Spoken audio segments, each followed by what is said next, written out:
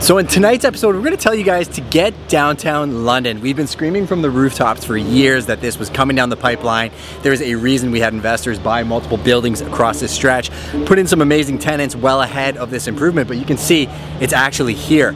Yes, traffic is a little bit crazy right now because they're changing the infrastructure. I think Talbot and King Street is closed right now. They're changing lanes, bus routes, and everything else, but it's not as bad as you think it is. If you need to just direct message me, I'll tell you where to park and how to get downtown London, but I promise you it is changing. London is the heart of southwestern Ontario.